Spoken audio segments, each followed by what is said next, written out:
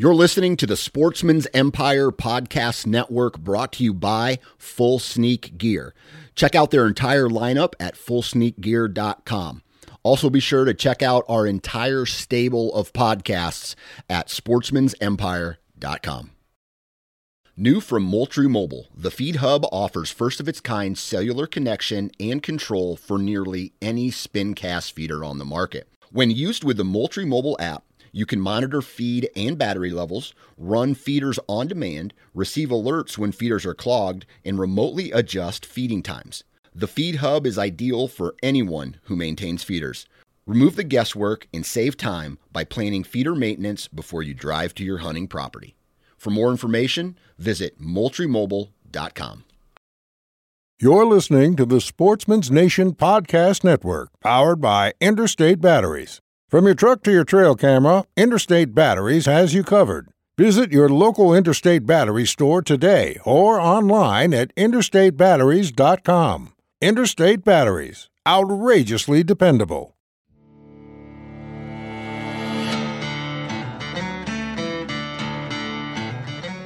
Welcome to the DIY Sportsman Podcast with your hosts, Garrett Prawl and Boudreaux Boswell. Pretty excited for this podcast. I want to do one of these at least once a year where we just kind of go over all the stuff that we tried, give our thoughts on it. I agree. I think it's especially because we try to use a fair amount of things and change things up just to kind of test different gear and stuff out. Right. Even if something works fine, it's like we oftentimes will try something else just because, just to see if it's better than what we already have. Yeah, kind of explain why we wanted to try it. Mm-hmm. You know, it's like, what I have is good, but I'm looking for something that may be more like this. And I know for me, there was a ton of things on the archery side of things that fit that bill. So I got 2 new bows this spring. I got the New Breed GX2 and then the New Breed Striker RK1, one of which is obviously a compound, one of which is a recurve. And I spent, I don't know how many thousands of arrows I've probably put through that RK1 already. And I put through quite a few on the GX2 as well. Before I had that GX2 from New Breed, I had a 2011 Bowtech Invasion that I had shot essentially since 2011. And I never really thought that I needed a new compound. But I have to say, after I started shooting that GX2, after about a month of shooting it, I got to the point where I started liking it more than that Invasion. So what's your preferred ATA axle-to-axle length on your compound bows, or do you have one? I guess I don't really have one. I'm not a super short ATA guy. I like probably a minimum of 32, and I could probably go up to like a 34, 35 and still be pretty happy.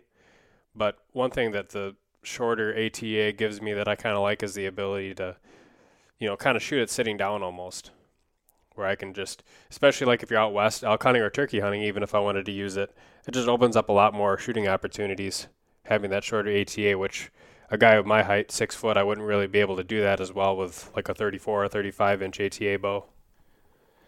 Yeah, see, 2 years ago, I guess, 2016, so I guess that was actually last year, I bought a PSE, the short one, the PSE Decree IC, but then I bought HD cams, so I had it converted to the smoother drawing cams on the shorter axle-to-axle bow. So it came out at like 31 and a quarter or 31 and a half inches because I was planning on tree stand hunting with it before I moved to Utah. And then once I moved to Utah, I really regret having a shorter axle-to-axle bow. I just feel like I can shoot the longer axle-to-axle bows better. So for me, I like that 34 to 36 inch range. I just feel like I shoot them a lot better than I do this little 31 inch. Yeah, I think if I lived out there too, I'd probably go with a longer ATA bow as well. But for me, it's mostly tree stands and on the ground stuff. I guess if I'm shooting from the ground, it's either out of like a sling, or I'm literally just sitting on the ground or on my knees and just having that shorter bow. Out east here is a little bit easier to deal with. Yeah, and I picked up a Hoyt Satori. It's the 17-inch riser, if I remember correctly. I picked it up in a trade. I traded the Hoyt Game Master 2 for the Satori. And I don't know, it's just me. I can't shoot that bow very well for being a traditional bow, compared to even some of my self bows. I've just had a difficult time getting it tuned, and just, I don't know, something about the riser. I don't like the grip on the riser. I've taken the grip off. I've shot with 2 or 3 different grips. For me, I've just something about that particular riser that I just don't like. It doesn't seem to work well for me for some reason. Interesting. Have you shot bows that are a lot longer riser than the aluminum side of things, like 19, 21? Yeah, so I've shot some 19s before, and I really like them. So I don't know if it's the 17, but even, like most of my self bows are, short, basically from tip to tip, but they bend through the handle. Right. So I have, basically the same amount of working limb, given you're comparing a self bow to an ILF riser bow. So, I don't know I don't know if it's a 17-inch riser. I just don't know what it is about this bow. I don't know if it's a grip. I don't know. It's got me bumfuzzled. Are you a big fan of the ILF in general? I am. There's just so much adjustability and tuning in it that you can do. It gives you a lot more versatility in the bow. It's easy to switch limbs. You can find, you can go from longbow limbs to recurve limbs depending on the riser. You can adjust the percentage, 3% basically of the draw weight. So that, to me, there's just a lot of benefits to an ILF riser. Yeah, I kind of thought I was that way too, and I think I maybe still lean that way a little bit for the functionality if I was to shoot like a pure target bow and use it for target shooting. But I think there's also something to be said about just the simplicity of a bow where you just strap the limbs on and just go, and the only real tunability you have of the bow is moving the nocking point or moving the rest in or out. I think for a lot of people, it's especially people that come from the compound world and just want something simple. I think sometimes not going with an ILF almost opens up a whole new can of worms for a lot of people. I agree to a point. I think the ILF gives you a little bit more versatility and adjustability. So for somebody new coming in, if they get too heavy of a bow, they can simply swap the limbs out on an ILF versus somebody who buys, say a Bear, whatever, Kodiak Magnum. They're going to be stuck with those limbs. They got to sell the entire bow. Versus, I think, to me, your more custom bows, that's why, a lot of them are more specific in draw weight, is because you know exactly what you need. You've shot enough traditional bows, you need a 58-inch bow, 62 pounds at, 28 inches. Yeah. And my RK1 is kind of a mixture between the two. It's not a full-blown ILF. You can swap the limbs, but you're going to be using striker limbs no matter what limbs you go with. It's just you can either choose the longbow limbs or the recurve, and there's obviously various weights that you can choose. You don't have the full-blown adjustability of an ILF, but if I wanted to shoot like 30-pound longbow limbs, I could do that. Or right now I have the 50-pound recurve limbs, and that's what I'm using for hunting and what I have been using for target. If I use it for target next year, I might get another set of limbs that are a little bit lighter. And the downfall to that, to me, is you're stuck having to buy those limbs. So if those limbs, I don't know what they cost, if they're $400, you're stuck having to buy a $400 set of limbs for that riser. Whereas with an ILF, you can go buy a Trad Tech limb that's going to cost you $100 for the limbs to figure out if that price range or if that poundage weight is going to work for you, and then you can upgrade limbs later, not being stuck buying a specific type of limb. The Hoyt Game Masters were the same way. You had to buy Hoyt limbs on them. You could change the weight on it. I just, to me, the ILF works well. You can, different manufacturers, different limbs, so you can kind of get more specific on what you're looking for. Have you ever had any noise issues with ILF attachments? Yes, they can be noisy, and that's part of that process you were talking about. You kind of got to know how to tune that out of them and how to deal with that noise. Somebody new coming into it may not know how to do that, and it may just sound like metal rattling in their hand, basically. So that's something you got to consider when you look at that. Yeah, I've heard that quite a bit at the range with guys that have ILF and don't know how to tune them properly. It just sounds really loose, sounds rattly. Yeah, it can very well be. That's for sure. They can be temperamental at times because there's so much adjustability in them. I noticed you said you didn't like the grip on that Satori, and you said you had swapped it out. Do they have interchangeable grips? Did you add something on top of it, or what did you do There's there? a company, I think it's Jaeger grips. You can buy some aftermarket grips for it. I've pulled the grips off. I took some like plastic that you can basically plastic beads that you can heat in boiling water and mold your own grip out of. I tried all kinds of things for it and just couldn't really find anything. Normally, I just like to shoot off the riser. So I remove the grip on any bow, whether it's compound or traditional. I just remove the grip and I can shoot pretty well off the riser. But with this bow, for some reason, it doesn't shoot well for me. And I'm sure it's something I'm doing. There's no doubt about it because the bow shoots well for other people. But just for me, I'm struggling with it. I was hoping to elk hunt with it this year, but I don't feel confident enough with it to take it out. Interesting. Yeah, I had with the grips on my bow, it's the exact same grip between the recurve and the compound. So initially I had a little bit of issues coming from the Invasion and going to the new breed where no matter what I did, everything was flying to the right, no matter where I had the rest. And what I figured it out was it was actually my grip. I was having too much of the bow on the thumb side of the lifeline. And once I kind of figured out what a good repeatable grip was, then once I figured it out on one bow, I could just copy that exact same grip over to the other bow. And then it was problem solved from there on out. I've gone with both. I've had either, the thin compound grip. I've also had on some of the bows that I've made or have shot from other people in the trad world where it's a lot thicker of a grip, almost like a vertical, like Howard Hill style grip. I've shot a few of those, and I just can't shoot anything really well other than just that real thin kind of torque-free grip. Yeah, I agree. The thin grips for me are the better grips for bows. Moving from the bow, is there anything arrow related, broadheads, anything like that you tried this year that you worked well for you? Yeah, I tried a whole ton of arrow and broadhead related stuff. So I had some standard diameter arrows, actually from New Breed, to try out. They're called the New Breed Shanks, which I think is very similar to some of the Black Eagle arrows. It's a standard diameter shaft, 3,000 straightness tolerance. But what I was able to try out with the standard diameter shaft, and normally I'm a micro diameter guy, there's a product from Webb, a company called Webb Products, called the Acert.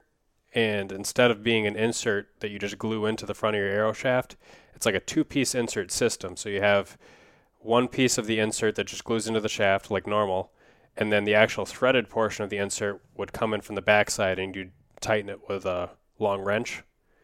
So what that allows you to do is you can index your broadheads at any time. So you can screw them on and then decide you want to back out that insert nut, rotate your broadhead 15 degrees, tighten it back down.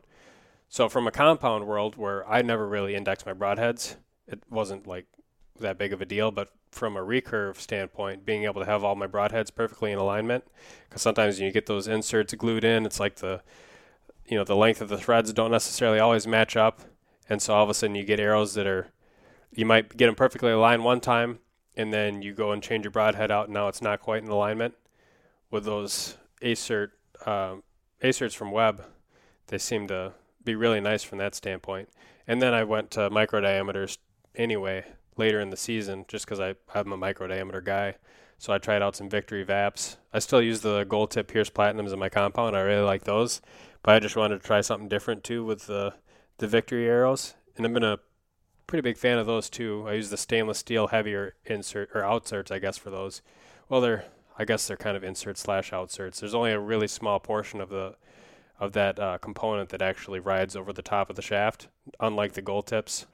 It's only like 1/8 of an inch on the Vaps. Right, it's not very long compared to the gold tips, where it's a significant portion of that outer shaft that's covered. Yeah, so do you like the insert outsert system, or are you strictly do you prefer an insert if you can get it, or does it matter to you? I like insert / outsert. I just think it's a little bit stronger of a system. And so like if you have an insert / outsert system, you can basically have your insert extended a long distance into the shaft. And basically with that insert, it's just creating like a rigid section. So then your kink point or your break point becomes right at the back end of that insert.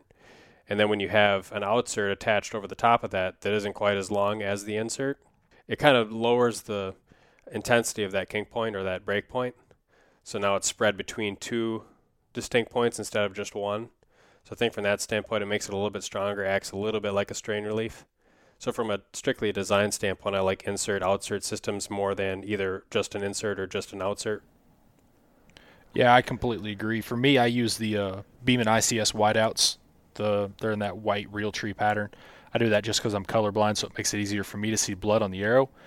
But at the Total Archery Challenge here in Snowbird last year, I lost 4 arrows because when I shot in the target, I hit something in the target, whether it was like the metal leg stand that comes up through the front of the leg on some of the Reinhardt targets. But it actually mushroomed my arrow. It pushed my point and insert back into my arrow and actually caused my arrow at the very end to mushroom. So I lost 50% of my arrows at the Total Archery Challenge last year because I actually hit the target and that point was shoved back in there. Whereas if you had an insert-outsert system, you wouldn't have that mushrooming effect because you have the outsert to prevent the mushrooming effect, and you transfer that energy more down the arrow shaft instead of in the hollow section of the arrow shaft causing it to mushroom. Right. So I agree with you on the insert-outserts. Right. And you still have to double-check. I mean, it's a good idea, too, if that happens even with an insert-outsert system. I know there's been some traditional guys that I've seen that they use footing from like an aluminum arrow shaft to do kind of the same thing, and they'll shoot it at something hard and say, oh, cool, it works really well, my arrow's still in one piece. And then if they take that little piece of footing off, they would have found that their arrow was splintered at the end or something that they wouldn't have noticed if they hadn't taken that off and checked. But yeah, I do think I agree with you that I think the insert-outsert system is preferable. So what about on the back end of that arrow? I switched to a 4-fletch this year. It just seems to me shooting in the wind, it's a little bit more predictable in the wind drift, especially out here in Utah. It gets pretty windy. Whereas, shooting a 3-fletch, you could really see your arrow kind of fishtail a lot in the wind, but the grouping was kind of lateral, basically. So shooting in the same wind, and I'm sure some of this can have to do with the amount of wind resistance, especially at longer distances. But when I switched to 4-fletch, it seemed like I got more of a consistent wind drift, even though it may be a little bit more. It seemed like my arrows grouped better because basically the amount of surface area is similar as that arrow rotates through the air. So I'm sure everybody's seen it. When you shoot a 3-fletch in windy conditions, you'll see that tail. It may move, 3 or 4 inches to the right and then flutter back left and then right again and it flutters. Whereas to me, it seems like with a 4-fletch, that arrow seems to just consistently drift more. You don't see that tail fluttering in the wind as much. So I went to a 4-fletch, and on my compound arrows, they're the Vangtech Swifts. They're a 2.88 inch long and they're a 0.45 inch high. And then I went to a very similar one on feathers for the Satori. I went with the Ozark feathers. It was the 3D Max, and it's about a 2.8 inch feather that's about 0.45 inches high. And to me, I think that's just like the perfect profile shape for a fletching, and it seems to really work well for me this year, except for the Satori. I just can't get anything to group out of it, though. I'm like you. I'm a 4-fletch guy for the compound. I've tried this year going to 3-fletch and going with bigger vanes, but then eventually went back to a 4-fletch. I like the way that it flies. I guess I don't really have a whole lot of quantitative data as to support why one is better than the other than if you're using the same size fletching, you get a lot more surface area, which, of course, with fletching, surface area is going to be the king. Surface area and the way that it's fletched. So I usually like to try and put as much helical as I can get on it. A lot of times it's not that much with a micro-diameter shaft. But I was using 2-inch vanes, 4-fletched. This year, I think I'm going to be switching to something similar to you, where I go with a little bit longer, closer to a 3-inch long, a little bit lower height vane, and going 4-fletch that way. So we'll probably be shooting pretty similar setups. With my recurve, I've been doing 3-fletch with 5-inch feathers, just because it's a little bit more traditional, I guess. I don't know. I've gone back and forth. I've tried some of each, and I've gone, Ashby style, where you go 4-fletch with like 2-inch vanes, like basically the bare minimum that you can get. And for me, especially with the trad bow, it's always like, do I want to get to a point where I'm maximizing my FOC, or do I want to try and pull back a little bit and sacrifice FOC for forgiveness? And I think I lean more toward the forgiveness realm of it, and that especially comes into play after you get a few bad shots in the range with minimal fletching, and then you shoot with more fletching, and it corrects it a lot more. So I definitely not a perfect shot, especially when it comes to trad, and you're not in a perfect alignment every single shot, especially when you start shooting out of a tree stand. You get into some awkward angles, and you can practice as much as you want. You might not have perfect alignment in the moment of truth, and so I think having a little bit of extra steerage on the back end of the shaft isn't necessarily a bad thing. So I try to maximize the feather size on my arrows to where it's more than I really need. I've always ran a 5 or a 5.5 inch left wing on all my trad bows, and this year just switching to a 4 fletch on my compound, I really liked it, so I started playing around with it a little bit with my traditional bow. It's just kind of what led me to that. I like it because you can do more knock tuning, so you have a couple more spots. So if you want to rotate your arrow to get that one arrow that flies funny, rotate it in. So you have 4 positions for knock tuning compared to 3. Is that big of a deal? No, not really. Trade off. They do seem a little louder having 4 fletchings compared to 3, but for me that's a trade off I'm willing to take. Yeah, and they'll slow down faster too. Yeah, I know some guys like 4 fletch because they kind of say that it doesn't matter what side is up. I can put it on one way or the other, and I don't know. For me, that doesn't really seem like that big of a benefit. I have all white fletches with even 3 fletch. It's like if you can't figure out which way to put the arrow on, maybe you're not shooting enough. Yeah, I've always heard that with 4 fletch. Well, it doesn't matter which way you knock it, and like you, I shoot all white feathers or vanes, white knocks. And I've never had an issue of knocking an arrow upside down in the moment of truth. And a lot of times, especially tree stand hunting, you have plenty of time to knock an arrow. Yeah. I guess a follow-up second shot maybe, but at that point, I really don't think it's going to matter if your arrow's knocked backwards. I could see out here in the West, doing a follow-up shot on an elk or missing your first shot and wanting to get that second shot on there.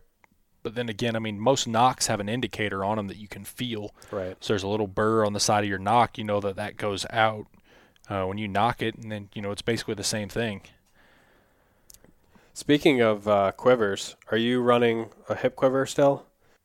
Yes. So, technically, yes, it's a hip quiver, but technically it's a bow quiver. So I made a bracket, a DIY bracket, basically, to run a bow-mounted quiver on my pack or on my hip. And it's just, for me, I hate having arrows on a bow. I say that, but I like minimal arrows. So on my favorite traditional bow, my self bow, I have a 2-arrow quiver that I built on there. And for me, that's all I typically hunted with. I'd carry a hip quiver with that. And I'd like to do something like that for my compound bow, is some way make like a 2-arrow quiver. That way I have 1 arrow if something shows up right away, or I have a quick follow-up shot right there on it. But most of the time I don't like having any type of arrows on my bow, so I run a hip quiver. Right now it's I can't even think of the name of the company. Apex Gear. It's their magnetic quiver, and I've really enjoyed it. It's worked well. It broke on me this year, actually. Took a fall on a mountain bike down the hill and kind of broke the hood on it. But that's nonetheless, I don't think any quiver would have survived that one. Can you sit down with those hip quivers and not have your arrows sticking into, how does that? That's always been one of the sticking points with me in hip quivers. Yeah, so the bracket I made, I can adjust the cant basically from straight up and down to a little bit back and then quite a bit backwards, so that if I sit down, if I'm sitting down on a rock, the broadheads are kind of on where my thigh would be, and then the arrows are basically kind of back, or the fletchings are back by the quiver, so I don't have to necessarily take it off to sit down with it. And the same thing, when I go into a spot and stock, I can just pull that bracket off of my pack, slip it onto my hip, and then I have a complete hip quiver. Okay. Yeah, I went for the tight spot the first time this year. I'd always kind of held off because of how expensive they were, but I decided to go with one anyway. And I just bought a second bracket so that I could mount it either on my compound or my recurve. And I ended up only taking a 3-arrow Alpine quiver out to Colorado just because I didn't need a 4th or a 5th arrow. But when I come back here and I'm hunting around home, I usually like to have a couple small game arrows in my quiver. And the only thing I didn't like about the tight spot quiver was that basically if I had a squirrel arrow or two with like a blunt style head, they don't stick in there really well. I put a little O-ring, just a little bit larger than the diameter of my blunt tip, to kind of just keep it from rattling around, and then I basically would just snap it in and have the quiver guards or the arrow grippers tightened down as far as I could. But even with that, it's still, those arrows like to rattle out when I shoot. So what's the issue that they're rattling out? Is there no foam in the hood? Well, it's not really foam. It's just like a rubber. So it works great if you have 2 or 3 blade broadheads, because there's kind of little slits already carved out for those. But if you try and stick a round blunt object up there, there's nothing really for it to stick onto. It's just kind of sitting against a flat surface. So it's got more like almost like a broadhead wrench style slit in the rubber on the hood. So there's not actually anything you force the blades into, like what you would think of on a traditional quiver. Right, that's exactly what it looks like. And so with like a foam quiver, I would always be able to just kind of carve out something that was a little bit smaller than the diameter of those blunts, just so that there's some friction holding it in place. If they had a second arrow gripper closer to the broadhead, I think it would work just fine still, but they just got the one that's down on the bottom end of the quiver. So we'll see. I might try and figure something out for that. But you've got 10 or 12 inches between the gripper and the broadhead in the hood. Mm-hmm. So there's just a lot of room for that arrow. Basically, you're only holding the arrow by about the middle of it, so there's a lot of room for vibration on the broadhead end and the knock end every time you shoot. Interesting. Yeah, everybody seems to be flocking towards those tight spot quivers. I've never really had much experience with them. Like I said, I've just run this hip quiver for years now, and I like it, enjoy it. Like I said, I wish somebody would come out with a 2-arrow quiver that goes on to a bow. A 2-piece 2-arrow quiver is really all I would need, and that's, for years all I hunted with was 2 arrows. I'd take 2 arrows to the woods with me, and that was it with my self bow for the most part. Then I made a hip quiver and started carrying arrows in the hip quiver, and that's kind of what led me over to using the hip quiver with my compound as well. What about broadhead wise? I've been using the Afflictors for 2 years now. I've got some 100s, some 125s, and I just bought some 150s this year because I'm going to try to go up to a heavier FOC this year. I've not killed anything with them yet. The only thing I shot at, I hit a giant rock wall, and there was no arrow or broadhead that was going to survive that. I think my arrow was in 3 pieces. The broadhead was busted. The only thing that survived that was the fletchings and the knock, and that's just because they flew off the arrow. I tried a few different things. Well, I've tried plenty of different broadheads over the years, but over the summer I bought some VPA 3-blade 150s to try out for my compound in preparation for the mule deer hunt, and just wasn't really all that pleased with the forgiveness of them at long range. I'd be shooting at 60 yards, and I'd have 3 out of 4 arrows that would fly right where they were supposed to, and then I would have one where my grip maybe was just off by just a hair, and that little bit of torque on the bow would all of a sudden push that arrow out 7 inches to the right. And it's just like, I can't bring that out to Colorado knowing that I might not have, perfect target form while I'm up on the mountain. So then kind of at the last minute, I went and switched to a mechanical, which the only mechanical I could really find that I liked at that same 150 grain weight was the Afflictor Hybrid X broadhead. And that's what I shot my mule deer with. And on both of the shots, because I took 2 shots, the first one just had 1 lung, and then I kind of followed the blood trail until I found the deer and then put a second arrow in them, and that one was double lung. But both broadheads opened up fully. There's huge entry wounds. I showed you the picture of those because they're rear deploying, kind of similar to how like a Rage is, but the tip on those broadheads is really thick. I really like the tip and the ferrule on those. That's probably one of the biggest selling points, I think, of those broadheads. I think the ferrule is a lot stronger, especially with that 150 grain stainless steel design. I did have one of the blades kind of translate backwards on that first shot, but it still was open, so I still got that full wound channel, even though the broadhead kind of had a little bit of damage to it. Still, even though, those broadheads seem to perform fairly well, I'm still a fixed blade guy. I think I probably have been for a while, and I will continue to be. For sure with the traditional bow, but I think even with the compound as well. So what I'm trying out now for the compound is I got a couple of sample 1-packs from the Bishop Archery Company. So I got one of their 100s, 125s, and 150s. And the 125 and 150 are both non-vented, similar to those VPAs, but, kind of dissimilar from the VPAs. They're built differently. They're a lot shorter in length, and they're thicker. So in my mind, that makes them a little bit tougher. Not that the VPAs are going to be weak by any means. I mean, they're both going to be extremely strong broadheads, I think, just because of the way they're machined out of a single piece of steel. And that 3-blade design with no vents is just a very strong design in general. But if you were picking hairs, I think the design of the Bishop is a little bit tougher. And then because you have the same weight in a smaller package, because of the shorter head, there's a little bit less surface area, so those things seem to fly a lot more forgiving. It's kind of like if you imagined a short broadhead like a Slick Trick or like a QAD Exodus, and now imagine that head is machined out of a single piece of tool steel. And that's kind of what you get with those Bishop 3-blades. So I've still yet to put them through an animal, but you can shoot them through targets for, hours, and you pull them out and they still look very similar. They just need to be touched up a little bit on like a stone before they're hunting ready again. And then with the traditional side of things, I used a VPA for a while, 3-blade. This year I went down to 2 blades.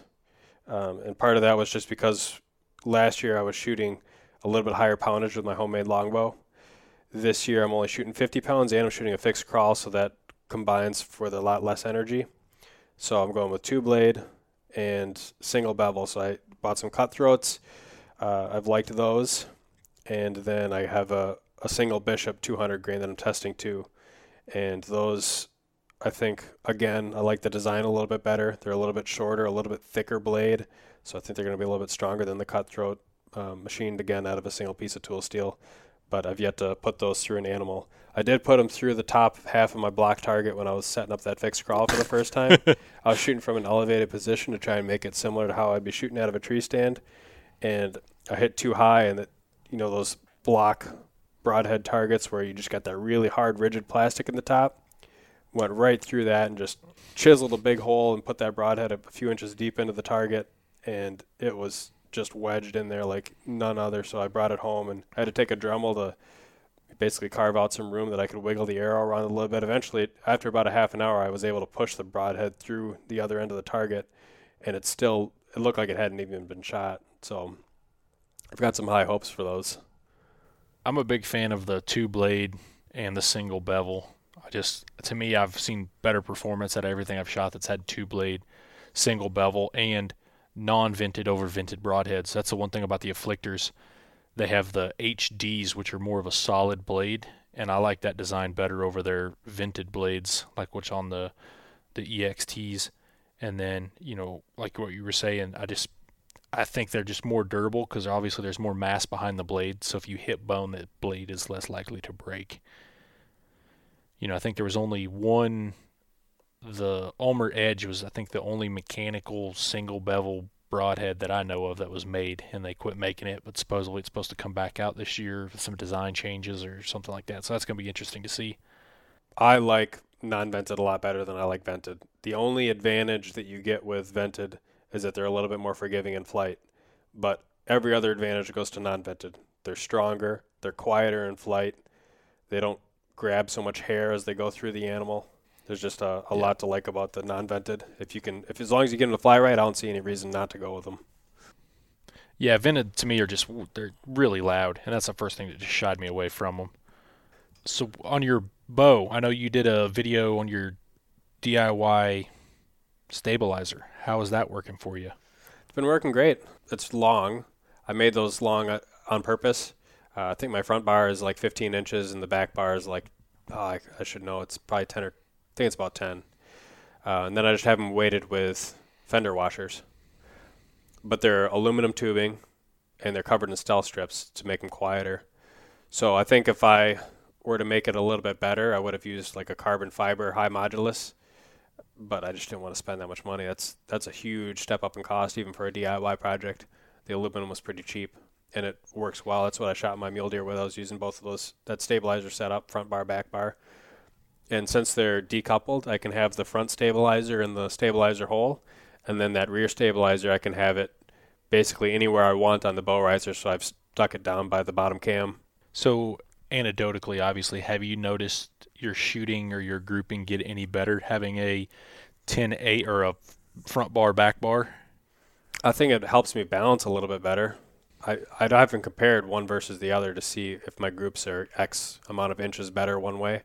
I just kind of go all by how steady can I hold on the target. So as long as I'm basically getting that pin float how I like it, that's kind of my main, that's what I look for. Because if I can hold steadier, I'm going to group better is kind of how I see it. I thought the same thing. I went to a Bee Stinger 10-8 stabilizer, and I did the same thing. So I took a bunch of weights, and I took all that, how to adjust it if you're moving left and right versus holding tight on the spot with your pin float, and basically what you needed to do, swing it out, pull it up, all that stuff, add weight to the front. I did that all this summer, basically leading up to this season, and I just was not happy with my shooting. I felt like I was horrible grouping, and that's all I did all summer was just play with that stabilizer on the front and the back to try to figure out what was going on. And then eventually it got close to season, and like I said, I just was not happy with the way I was shooting, so I just yanked my back bar off, went back to what I know. I run a 10-inch front stabilizer, and my grouping just shot way up. I was amazed at the difference that I shot with just a regular 10-inch stabilizer. I think it's got maybe 2 ounces out front compared to running a 10-8 back bar and trying to mess with it. I don't know if I just didn't find the sweet spot in that or what I did, but my grouping went back to what it should be, which is running a straight front bar. So maybe a back bar is just not for me. That could be. Probably depends too on, how you grip your bow, whether you're heeling it or putting the pressure up toward the web. I know for me, I have more front weight than like the calculators would say. It's like sometimes you'll see people recommend take the length of your front stabilizer times the weight and then do the same thing with the back, and they should be equal, trying to balance the moments around the riser.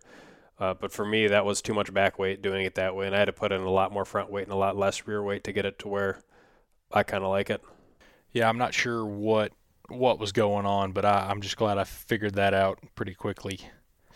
So what about, you mentioned release. What are you running release-wise? Have you tried anything new or? No, I haven't tried anything new since 2005. I got a Scott Little Bitty Goose index finger trigger release, and that's basically what I've used. I've wanted to go and at least test out.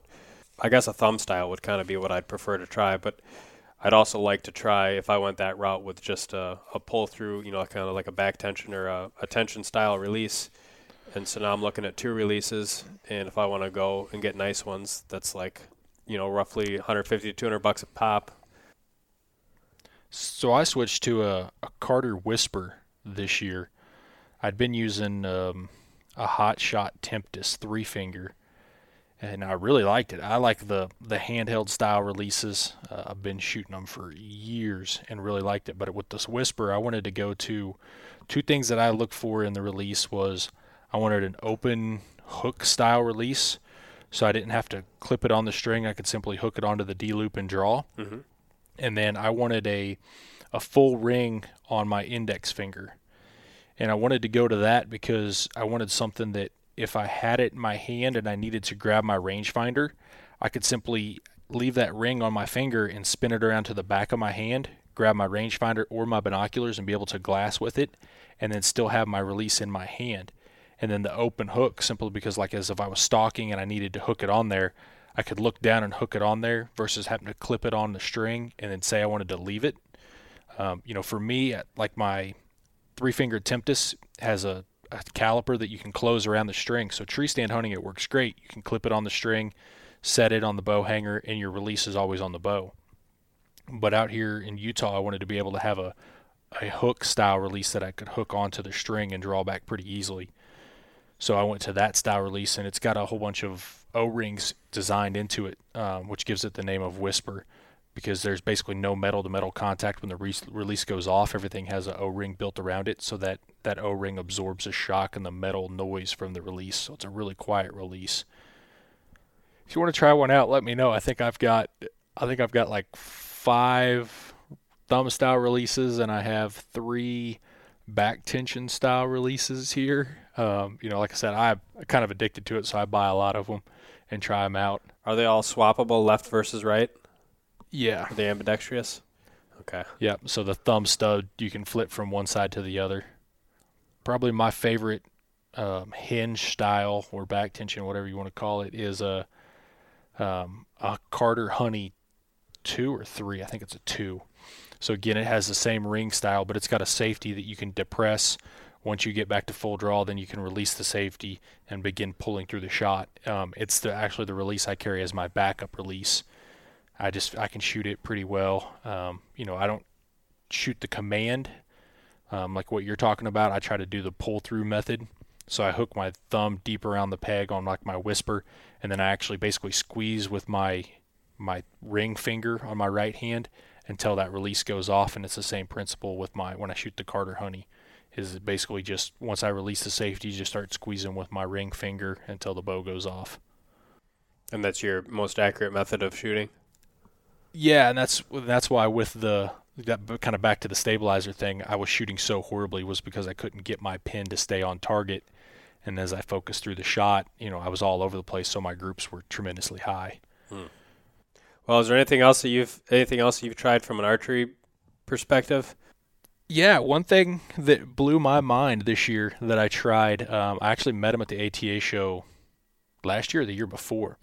It's a company called Bow Snatcher.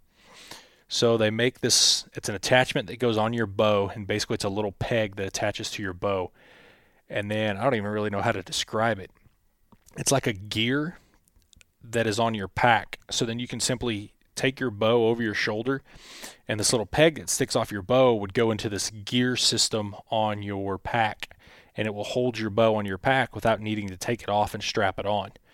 So you could simply attach this to your pack, reach over your shoulder, hook this peg into the gear system, and then when you let go, the gear rolls down so that it's holding the bow. And then when you need it, you can simply reach back and grab it, pull it up, and that gear system rolls so that it comes up to the top where it's open, and you can take your bow off your pack. And I was pleasantly surprised with that. I bought that this year to try out, and I used it all season, and I absolutely enjoyed it. It's going to stay on my pack and stay on my bow the whole entire time. It's a pretty interesting system. When I first looked at it, I was like, I'm not so sure about this, but not having to carry my bow in my hand all the time out here was great, especially like on some of the side hills. You get a little bit of snow.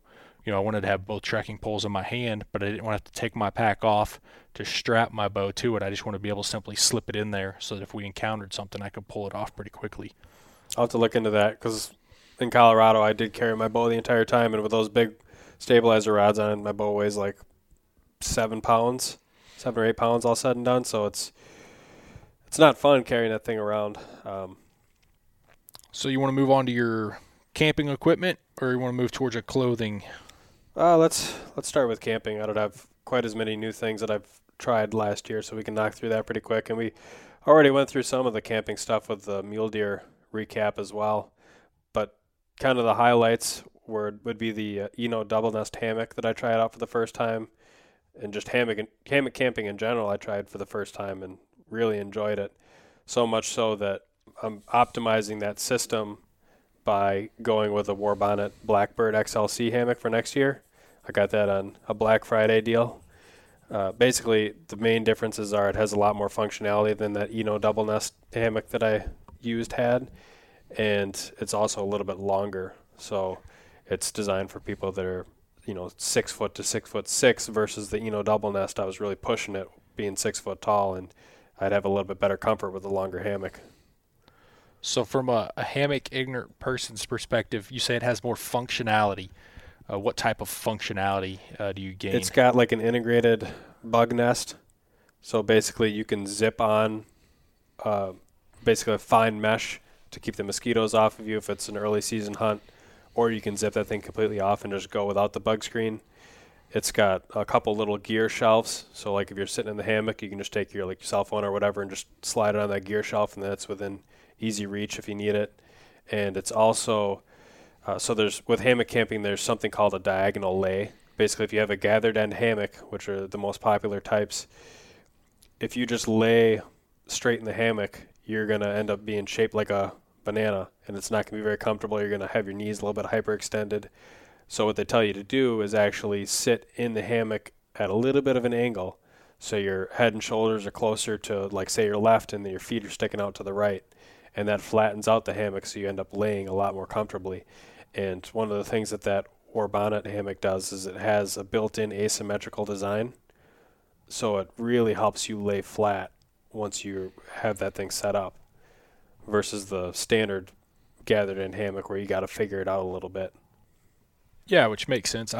The little bit of hammock use that I've done is I have that banana shape, and that's why I'm like, how do people like this? And I don't know if it's just the hammock. I think I had mine. I don't even know what my hammock is. I've had it for years and only used it a couple of times.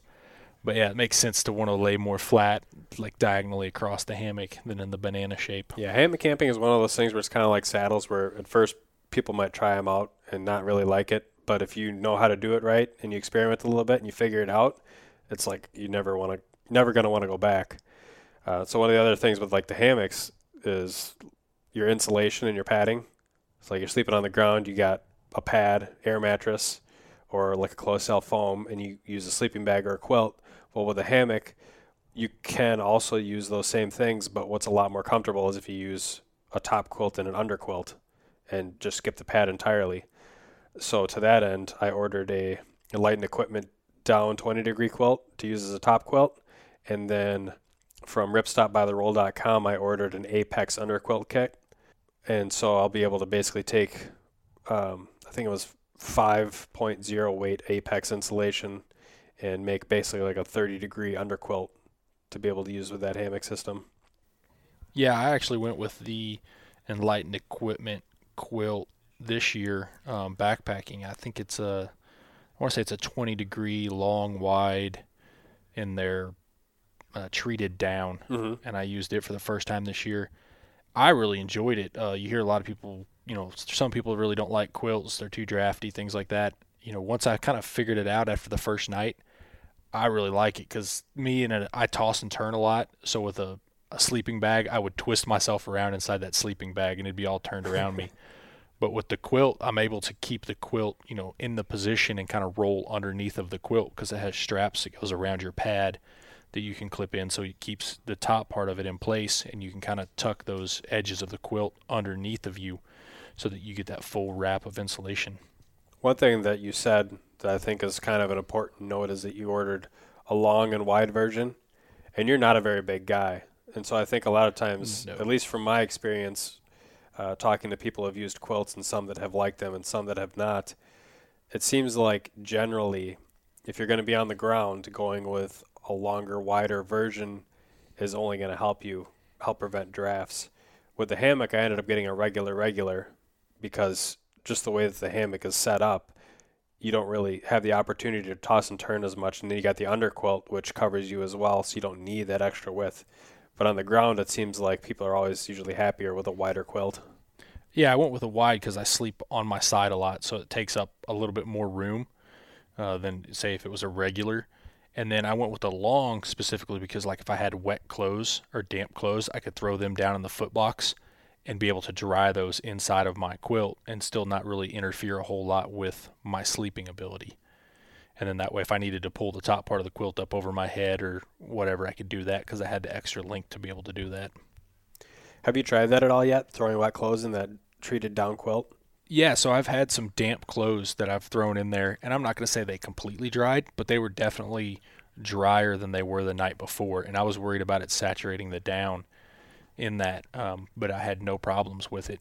They seemed to come out a lot drier. I mean, they were probably mildly damp at best. Okay, that's really good to know because that was one of the big concerns I had when I ordered that down quilt was, if I get an Apex quilt, I know I can just throw the wet stuff in there, and I'm not going to have to worry about it as much. When we went to Colorado this year, there were some times we'd get back to camp and I'd have wet pants from walking through wet grass. And it's like, it's so comfortable just to take those pants off and just put on like a nice dry pair of, like wool long underwear and then go to sleep. And then you wake up the next morning and your pants are still wet and they're 30 degrees and they're no fun to put on. So, yeah. And so for those, that's the interesting thing between down and synthetic insulation. Is down, once it gets wet, can lose its insulative properties. They do have some treated downs, but eventually that will get to the point where it's non-insulative, whereas with an Apex style, that's a material insulation, you can get that pretty much completely wet, and it's still going to have some very good insulative properties to it. You know what I wonder if I could do? If I have a down top quilt and an Apex, which is synthetic insulation underquilt, if I could take anything that's wet or damp and just kind of slide it in between the hammock fabric and the underquilt. I don't see why you couldn't. Clothing-wise, have you tried anything new from the clothing aspect this year? I haven't tried anything. I'm a Kuiu guy. The clothing fits me well.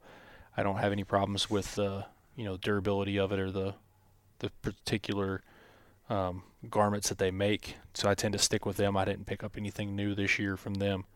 Same thing, whitetail versus out west. You use Kuiu for whitetail too? Yep. I like the open, lighter colored pattern whitetail hunting than a dark blobby pattern. So they're real light tans or grays, stuff like that. I've used that since they came out, like before 2012. So like 2007 maybe, I think is when they came out.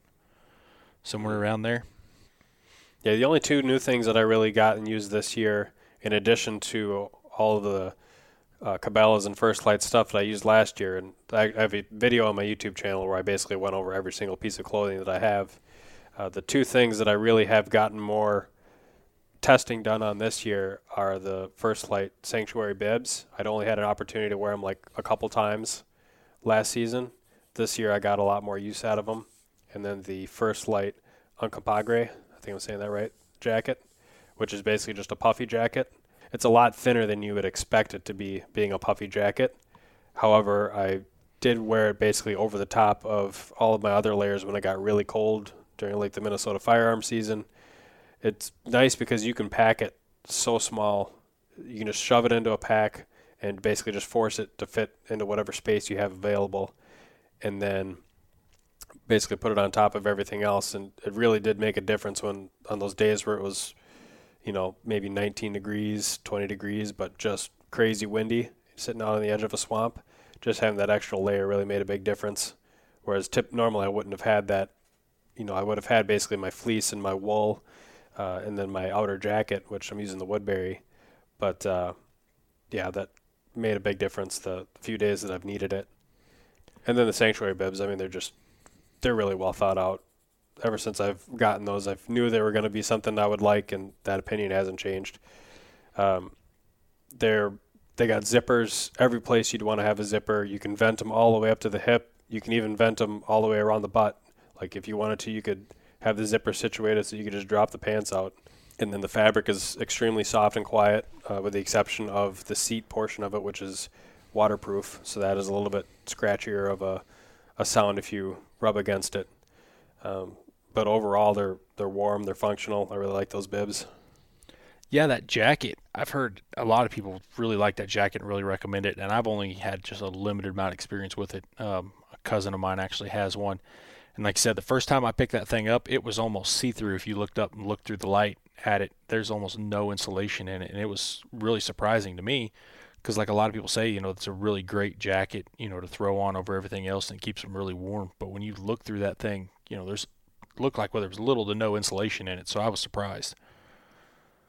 Yeah, it's kind of a trade-off thing, I guess. The more insulation you have in a puffy jacket, the warmer it's going to keep you, but also it's going to increase the pack down size that you get. One thing about it is that, being kind of a DWR puffy jacket designed for more Western hunters, it's not as quiet of a fabric, not as quiet of a jacket, I don't think, as something like the Woodbury, which is more of a whitetail design jacket. So that is something to keep in mind. And those days where I used it, during the firearm season, it was so cold that I didn't really care. So I put it on over the top of everything, and it was windy enough that you couldn't hear anything regardless. So, yeah, for that purpose, it worked well. If I were going to wear it for like bow hunting, though, I would probably want to keep it underneath as more of a middle insulating layer and keep your quieter, surface materials on the outside. That's something that I think a lot of companies are doing now is they kind of have more Eastern, Western related garments like that because of the materials that you can get away with using. Like you said, in the West, that noisier fabric's not necessarily as big as a deal as it is compared to in the East. So I think you've started seeing, Sitka and First Light start to really break their lines up and offer different jackets and different materials for whatever style of hunting you're doing. Yeah, and I think it's a good thing in general. It is kind of hard on the wallet, but especially if you go both ways and you want to get east-west specific. But we've talked about this before. You can make gear work either way and just get by. It's all just how in-depth you want to get and how optimized you want to make your systems. Yeah, I mean, I've ran KUIU since they came out, and they came out strictly as a Western hunting product, and they still are. And like I said, I've used them back in Arkansas, used them in Virginia, used them in Missouri, and I've never had any problems with any of their garments not being adequate enough for Eastern style hunting. Yeah, there's a couple products that they make that might be a little louder fabric than others, but the same thing you said. I may throw my puffy on, and then I may throw my wool shirt on over that just to simply knock down that fabric noise. So for me this year, I picked up some new boots, shoes and boots. So I went with Salomon's. They seem to really fit my foot well, and I went with their Quests, their mid boot basically, and I used them, and I kept having some pretty rough knee pains. I actually went to physical therapy to try to get rid of them, and then I bought some of their trail running shoes and started using them, and noticed my knee pain went away with those shoes. So what I've figured out is, for me particularly, I need a softer soled shoe for hiking in the mountains, and my knee hurts less because I tend to flex my foot a lot more as I walk. But if I keep a stiffer soled boot, I tend to twist my knee at different angles to try to get my foot set on the hill. So it causes me to twist my knee in all sorts of different angles, whereas if I have a more flexible sole on my shoe, I don't do that. So it was really interesting. And I just picked up another set of their Forces over Black Friday, so I'm interested to try those. I've got them broken in now where I feel like I could take them up in the mountain. So I may do a little shed hunting in those this year to kind of see how they work for me before I take them up on a hunt. Yeah, there's certain scenarios where I'd love to be able to take just basically like a trail running shoe. The biggest thing for me is that, for the most part, those type of things aren't waterproof. They basically get torn up pretty easily, but maybe the Salomons might be different. Yeah, well, the first pair of their trail running shoes that I picked up, their Speed Crosses is what they're called. They are not waterproof, and that got me good when I hunted this past year up there for a few days. It ended up raining and then snowing, and I actually hiked out with them on, and it was 3.5 miles. And by the time I got down, my feet were frozen, and they hurt from coming down in those because they weren't waterproof. So this pair I just picked up is a Gore-Tex pair. So I figure if I run that Gore-Tex pair with a pair of gaiters, I'll be pretty good, and a little bit of moisture basically.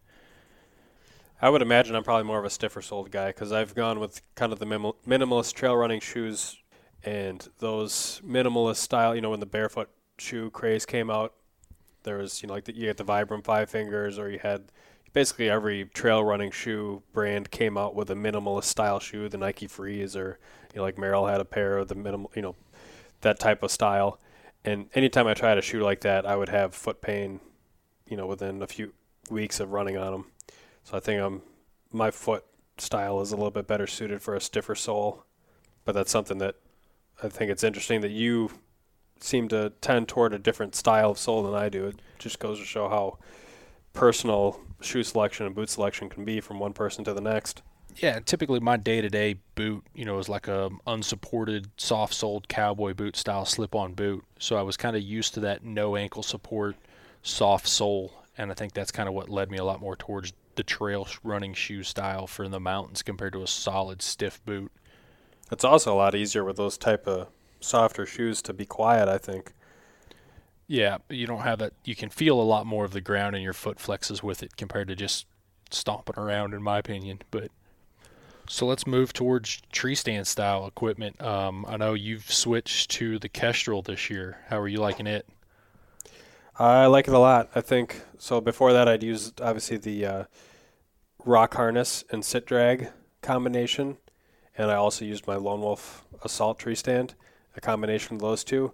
This year, I used the Arrow Hunter Kestrel for 100% of the sits, and it wasn't necessarily that I thought that for every particular sit, the Arrow Hunter is going to be absolutely the best thing to choose for that particular scenario.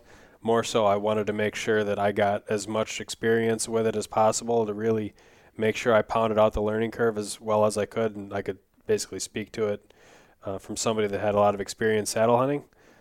So I basically forced myself even into scenarios where I normally wouldn't have chosen a saddle if I was going like with one of my older two systems. But I got to say, I've grown to like it a lot.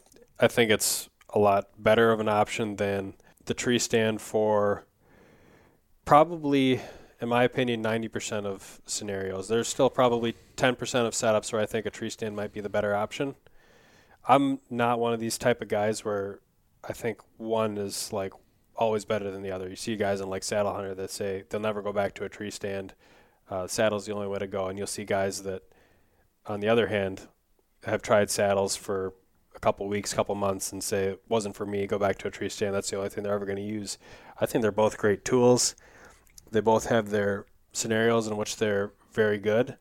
I would say that for me, the only thing that determines what would be a better tree stand spot than maybe a saddle spot would be if you have a tree that's leaning a certain direction and you have your main trail on a given side of the tree. You always want to try and make it so that the trail's on the side of the tree where it's going to take the least amount of movement for you to shoot.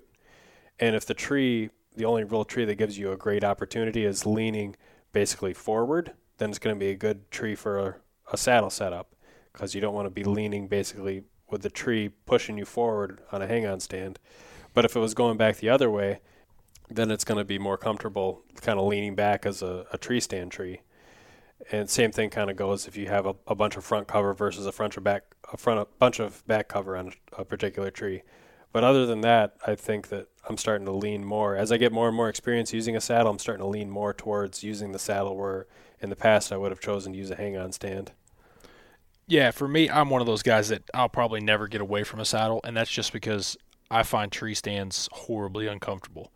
And like I said, it's not because a saddle is a perfect setup for every tree that's out there or every spot that's out there. It's merely for a comfort point for me.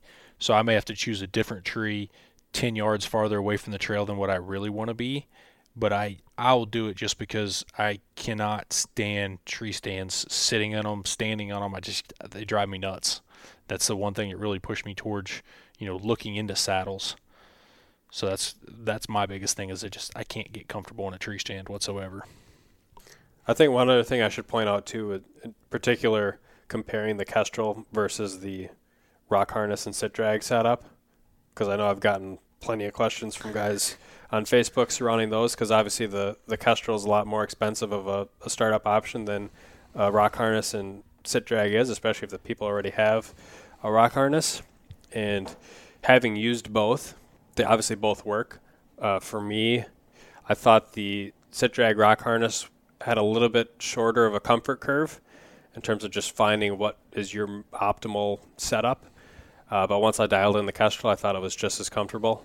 I've taken naps in it. I can sit in a tree all day, and I have sat in a tree all day plenty of times this year in that setup. But that's probably the only advantage I would say would go to the rock harness setup. I think in terms of the Kestrel, one of the things I liked was that it's a little bit easier from the get-go to have accessory hooks, because the whole backside of it has got that MOLLE webbing system. So I've already loaded that thing up with, bow pull ropes and little pieces of paracord to hang my climbing sticks from. And whereas with the sit drag, you got to do a lot more modifications and a lot more sewing just to get that same functionality. Lineman's loops are probably the biggest thing. That's always something that never really felt 100% comfortable about with any kind of rock harness system, is that you always have to do DIY on the lineman's loop setups, and that just always made me a little bit nervous. You look for a rock harness that has lineman's loops, and they don't really exist. At least I haven't found a great option for it, whereas the Kestrel has those lineman's loops made by a professional company.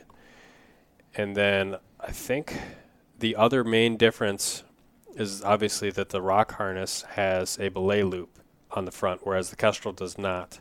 So if you have people that are using like a one-stick climbing method, you kind of need that belay loop. Also, there's certain arborist climbing techniques that would use a belay loop. So I've pretty much gone to using multiple climbing sticks for climbing regardless of the setup. So I don't really need that loop anymore.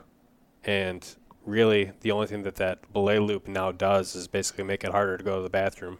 It's one extra thing to pull out of the way. So yeah, I'd say now, if I compare them both, like from the get-go, I would say the Kestrel is probably a better option for me and my style than going with the rock harness sit drag. It was kind of a nice introduction into saddle hunting for me, just because it was a low cost of entry. But yeah, I would definitely recommend the Kestrel now. Completely agree. I mean, it's a pretty big investment to go into, especially if you've never tried saddle hunting of any sort, to dive into the $300 price range to get that. You can also, people try to compare the price of the Kestrel to a price of tree stands. A lot of people know what a tree stand's going to be like and kind of know how it's going to fit and feel on them. Compared to diving into saddle hunting, it's really not the same. There's a bigger learning curve with saddle hunting by far. And the biggest thing was the lineman's belt loops, designing all of that so that it's what hunters needed specifically for hunting, compared to having arborist things like the belay loop built into it, things like that.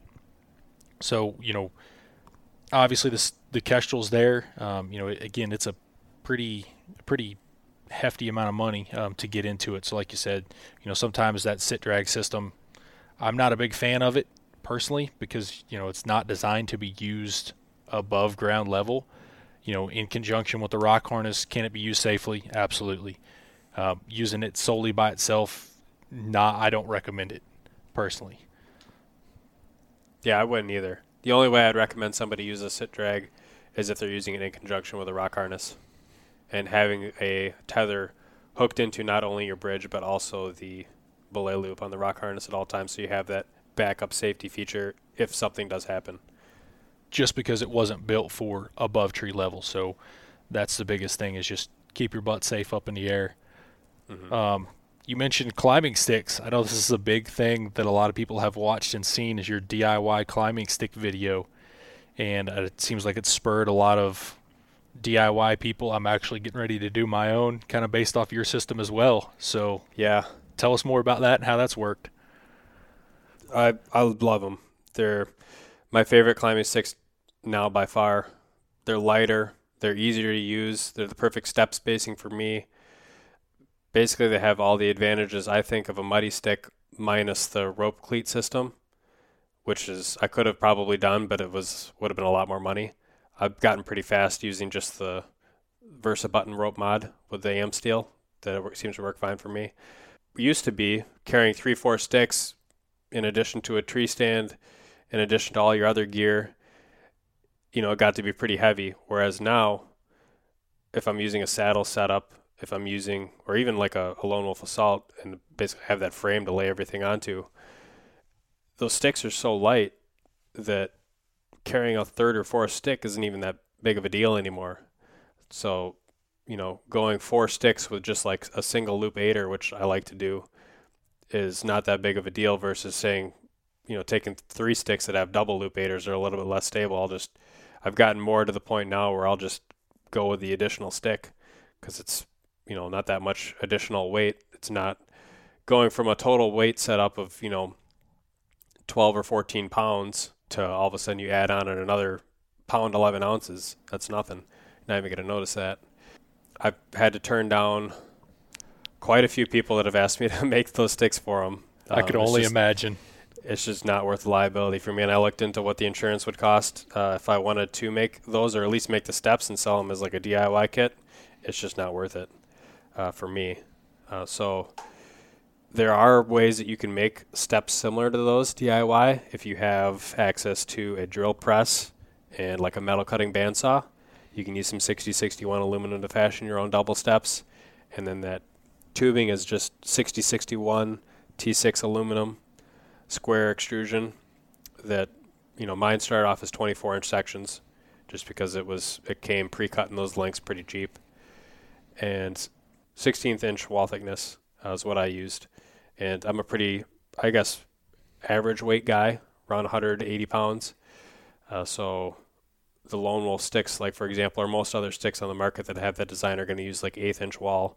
So they're going to be heavier from that, but they're also going to be able to hold a lot more weight. So if you're a bigger guy, might not be worth it to go with the thinner wall tubing. I just really don't know. I haven't tested it because I haven't given my sticks to any big guys to try out.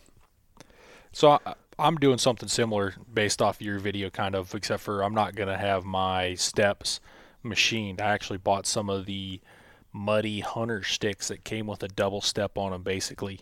and I salvaged basically all of the hardware, so the standoffs and the steps off of them, and then I'm going to buy some aluminum and basically make my step spacing for me, and then I'm going to use kind of the muddy rope cam cleat system just because that's what I'm comfortable with. I've used it for so long. I've used it since Muddy came out with those sticks that I really like that setup. So I'm going to kind of do mine similar to yours, DIY, but more of the things you can buy versus the things you have to build, like you CNC'd your steps basically. Mine are just going to be a salvage part. So it's going to be interesting to look at the weight of them compared to yours when it's all said and done. A Frankenstick. Yeah, basically exactly what it's going to be. The Muddy Hunter sticks, the steps on those are what I've determined are actually the steps that I designed mine off of. And at the time, I just saw the picture, and that's what I used. I didn't know what they had come from, but it was the Muddy Hunter sticks. So those are going to have a little bit of a slot, like a 1-inch slot that's cut into them that you'll be able to fit onto your 1-inch tubing that you buy. And in order for that not to rock, it basically has to have a zero tolerance. So you can imagine if that slot is cut a little bit wider than your stick tubing, if you step on one side of the stick, it's going to lean 1/8 of an inch that way, and then vice versa. But what you can do to kind of eat up that tolerance stack up is just take some JB Weld and coat the inside of that slot or that trough, and then bolt it onto your stick. And then once that hardens, it becomes rock solid. Yeah, it's exactly what I'm planning to do. And speaking of that, I got a shout out. Jefferson, here's your shout out. He's actually the guy who sold me the sticks. When I bought the sticks from him, I actually just told him to strip all the hardware off the sticks and just mail me the hardware. I don't need the actual frame of the sticks. So he wanted a shout out on the podcast for that. So there's a shout out. Nice. Anything else you got that you want to touch on tree stand wise? The only thing that I guess I have found that for carrying my bow and my pack and everything else once I'm up in the tree, the HME accessory hook belt has very quickly become my favorite accessory. I've tried bow hangers that work off paracord systems. I've used ones that work off strap systems, like Lone Wolf has their utility belt that I used for several years. But that HME one I really like a lot. The hooks that are molded that come on that strap, they're like, I couldn't have designed a better molded component myself. Like they're just very similar to the tree steps that I modeled up and sent to you as like an example. They have a lot of those same features. That's pretty impressive to hear coming from the DIY guy that he couldn't design anything better himself. So they must have. Sometimes the DIY stuff that you can build is not going to be as optimized because you're just limited in what you can fashion or what you can fabricate in your garage versus what you can make if you have access to, $20,000 worth of tooling. I agree. It's like an $8.99 thing at Fleet Farm. It's just got a cam buckle where it's just a 1-inch strap, green strap, which I like. It's just got that cam buckle, and then it has, I think, 3 or 4 hooks that it comes with. And I just basically put one hook on my right side, which is my bow hand side, and I can put my bow on that. If I'm using the recurve, I'll just hook the quiver on it, the quiver hood. And then on the other side of the tree, I'll have my pack hanging from one of those hooks. And if I'm hunting with a firearm, then what I can do is just drop that basically down to the same level where I can then use those hooks as additional stabilization for when I'm trying to shoot that weapon. So yeah, let's bump to technology. I know it's something we both use this year. We use the Onyx maps. And I was going to ask you, did you do the multi-state program or did you do the single purchase state or do you use the chip? I got the nationwide, I think it's Elite membership. Yeah. Which, when I'm just hunting like Minnesota or if I'm just hunting Wisconsin, like I don't really need the Onyx, I guess, system just because if I'm hunting public land anyway, I can figure out what I have available to me in a couple afternoons of just searching the web and searching the DNR websites and searching the county websites, and I can just kind of map it out from there. And it might take me several hours, but eventually I'll get all the info that I need for the next several years. But once I started reaching out and looking into multiple states, started scouting Wyoming, which I have a couple points for, doing some more research into Colorado, started looking into like Utah, where you're out hunting in, and then like a couple of weeks ago, I took a trip to North Dakota to do some scouting for a rut trip next year for whitetail. And the more I started looking into those multiple states, the more I realized like how much of a convenience having that elite membership is, just because I can take a 10,000 foot view and say, okay, how is the public land, situated in this particular state? Is it just a bunch of like checkerboard BLM land? Is it just a bunch of gigantic wildlife refuges or national forests that are kind of blocked together in certain regions of the state? And I mean, it can take what would be hours and hours and hours of searching and digging and researching, and I can just have it right at my fingertips.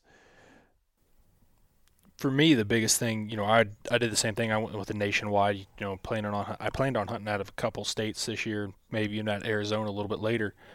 But one of the big things was they have the share feature, so you can drop a waypoint and hit share and share it to a friend. So I've got a lot of guys back east that I'm still in close contact with that still hunt a lot, and I'm kind of a digital scouting nerd, I guess you would say. So like just tonight, a buddy sent me a waypoint, for an area he wanted me to look at from the aerial view to kind of help scout with them, decide where, where travel corridors are going to be and stuff like this. So it's real useful if you have quite a few people that use it in your group to just be able to share. And because you have that same, nationwide map, you can look at the property owners around it or the public land around it and know what it is, so that if you wanted to go out somewhere in that area, or, you can talk about the different property owners, who owns that property. Like for an example, one of the buddies that sent me a link, I actually knew the neighboring property owner and put him in touch with that person. They have a couple other kind of interesting options too for mapping. Like they got a Boone and Crockett layer that I just recently found out about. There's a couple other interesting data layers, like there's a roadless area one too. Yeah, it's for out west. That's a big one. Yeah. Find out which places are the furthest and most remote away from all the major highways. That one was pretty cool. Back here where I hunt, it all looks the same because there's really no place you can go that's far enough away from a road. But out west, it started to become a lot more apparent. That's pretty cool. Yeah, so to me, I think for me, it was worth the investment, by far, just to be able to have that ability, to be able to run it in the mountains without your cell phone. You can turn your cell phone on airplane mode and still use the GPS, be able to see where you're at, share a waypoint with a buddy if he's going to come meet you up at camp, where camp's at. If somebody kills a bull or something like that, they can simply send you that waypoint, then you know where to meet them to help pack out. Yeah, the only thing that I would say I would like to see is I would like to see the ability to be able to download maps onto an SD card in your phone. Because I know, like my Galaxy S7 right now, with the various apps and pictures and videos and whatnot that I have on the phone, I only have like a gigabyte of data left on my phone, but I have a 128 gigabyte SD card that I have a ton of stuff stored on as well. But I'm not able to store and download the maps from onX onto that massive SD card. They go onto the same internal storage that my phone has, so then it becomes a lot more challenging to find space for everything that I need on that internal storage, because there's certain apps and whatnot that also have to go on that internal storage. It can't be put on the SD card. Something that I think would be awesome for them to do if they could incorporate it is like a bearing feature. So if you bet a buck on a ridge somewhere over and you're going to make a stalk, you can take a compass bearing and then you could enter that into your phone, and it draws a line on that compass bearing across the ridge. So you have a really good idea of where that deer is bedded, so that when you circle around, you know which ridge you need to be on or where that buck is going to be based off of that bearing mark that you gave. And it'd be interesting if they incorporated a distance in it as well, because most people are using rangefinders. So if you can range out there, 3,000 yards or 2,000 yards, enter that with a bearing in there, then it will give you kind of an idea of exactly where that buck is bedded, so that when you make your stalk in, once you're getting real close to it. I think Backcountry Navigator had that ability where you could just basically take a compass bearing. But my phone, for whatever reason, doesn't seem to calibrate as well for compasses. So if I need to use a compass to like triangulate like where a turkey's roosted or something, I'll usually end up just using like an actual compass or like a handheld GPS to get a more accurate compass bearing. To me, it would be something that'd be really interesting to see, even if it doesn't have to be pinpoint accurate. If it can get me within 100 yards, 50 yards, I don't know. Just something that will help get back on. We had a case last year actually where we thought we were on the ridge the bull was on, and he was actually one ridge over, because it was a ridge we couldn't see from where we glassed him at. He went off the side of the hill. We thought he bedded on that side, and he actually went down and crossed over to the next ridge, and we were just hunting the wrong ridge. So you can actually have the app pulled up right now. if you hit the location button to bring you to your location, and then you tap it again, it'll switch to a mode where you're actually, the map rotates to face the direction you're facing. So I guess if you can draw a line that way. True. And then, so I guess you can kind of do it now with what they have set up. So, yeah, you got a drone, didn't you? I did. I bought a Mavic Pro, which is a drone that's basically known for its video capabilities in a smaller package. So DJI is kind of one of the main drone companies, and they had, over the past few years, started off with like a Phantom line. So they had like the Phantom drone, then they had like the Phantom 2, Phantom 3, Phantom 4, and they're all fairly large, I guess kind of like mid-sized drones. They have some higher-end ones that are used for professional videography. But all of these drones that they have basically have their own camera system with a really good 3-axis gimbal stabilization. And they all have a 4K camera that has basically an aspherical lens. So you have basically not, like the opposite of a GoPro. You know, GoPro has a fisheye lens, at least standard it does. So you're not going to get that kind of an appearance of the camera. So it ends up looking a lot more professional. So with the Mavic Pro drone, they basically took a lot of the similar technology off of their Phantom drones, and they shrunk it into a smaller package. And it's got like a 27-minute battery life on it. It's got a ton of features to help prevent you from flying it into trees, or, you know, you can, if you lose contact with the drone, it'll automatically fly back to the same spot that you took off from. Little features like that, like visual optical avoidance. So it actually has sensors, visual sensors on the camera, on the drone, that, you know, if you're trying to fly it into like a building or something, it'll sense that the building is there. And if you want to take off at a certain location, you can have it, you know, kind of memorize what that location looks like from, you know, 20 feet off the ground. And then when you fly back and return to home, it'll make sure that that same location looks the same, so that when it drops back down and lands, it lands literally in like the exact same spot that you took off from. So there's a lot of really great technological features built into that drone. I think it's pretty fun to fly too. That's crazy. I mean, I don't know a whole lot about drones, but that just, those features is mind-blowing to me that they can actually have drones that do that now. That's crazy. Yeah, I mean, drones in general, they're kind of like 3D printers. The technology is getting so popular that the price is really getting driven down a lot. I mean, you can buy drones for well less than $100, not the same kind of quality of camera and size and whatnot, but just a drone in general. Same thing with like a 3D printer. You can buy a 3D printer for less than you can buy an Xbox now. Wow. The joys of technology. All right, so we're kind of running a little long on time, but we'll wrap this up. Let's what are some things for 2018 that you're looking to try or you're looking forward to? So a couple things that I already touched on: the camping gear, the War Bonnet Blackbird hammock, the Enlighten equipment down 20-degree quilt. I bought a First Light Arrow wool shirt for basically scouting, early season stuff, just because otherwise the traumas that I have, they get a little bit warm sometimes if it's really hot out. I'm getting a Styrka S5 scope for my slug gun, and I'm hoping to be able to break that out for the first time when we do our Saddlepalooza. And I was such a big fan of the binoculars that I had from them that I wanted to try and stay within that brand. And we decided on that 1.75 through 5x with a 32 millimeter objective. And so that should be coming in the mail pretty quick. I'm excited to get that out and try it out. And then the Primo's turkey vest, they have a vest that's called the rocker vest, where, you know, kind of your typical turkey vest will have a butt pad that you'll sit on. This one kind of has sort of a built-in, kind of like a Crazy Creek chair, where it doesn't have a pad, but it's basically got a seat built in with straps. So if you lean back, you're leaning back against the weight of your thighs, and so you don't have to be sitting up against a tree. You can basically sit down on any piece of ground anywhere. And I've used that the few times that I've gone fall turkey hunting this year. Love the amount of gear storage that it has, and just looking forward to continuing to use that this spring. Sounds like you've got a pretty extensive list. My list is not as long. Of course, the ATA show hasn't happened yet. My list will probably grow tremendously after that. Obviously my DIY sticks, I'm excited to get those done and try those out once I get them done. And then a gear retrieval device that I've been interested in for a long time that I'm probably going to end up breaking down and ordering. It's called the Booger Gear Retriever. So basically, if you drop something from your tree stand, you can lower this down, and they show it pulling up all kinds of things from water bottles to your release, basically. So I'm going to pick one of those up just to have it. It's going to be interesting to play with it.